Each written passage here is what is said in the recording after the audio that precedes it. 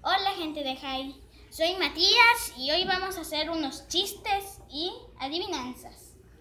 Ok, este es un chiste bueno. ¿Qué es este es uno bueno. ¿Qué es un tomate cuando va a estornudar? ¡Cachú!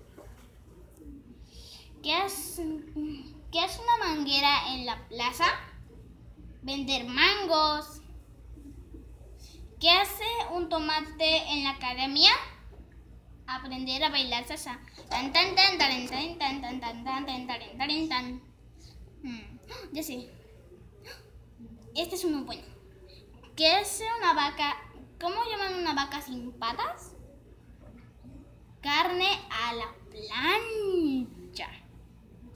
Bueno, creo que ya sé. ¿Recuerdan el espantapájaros que tuvo dieta?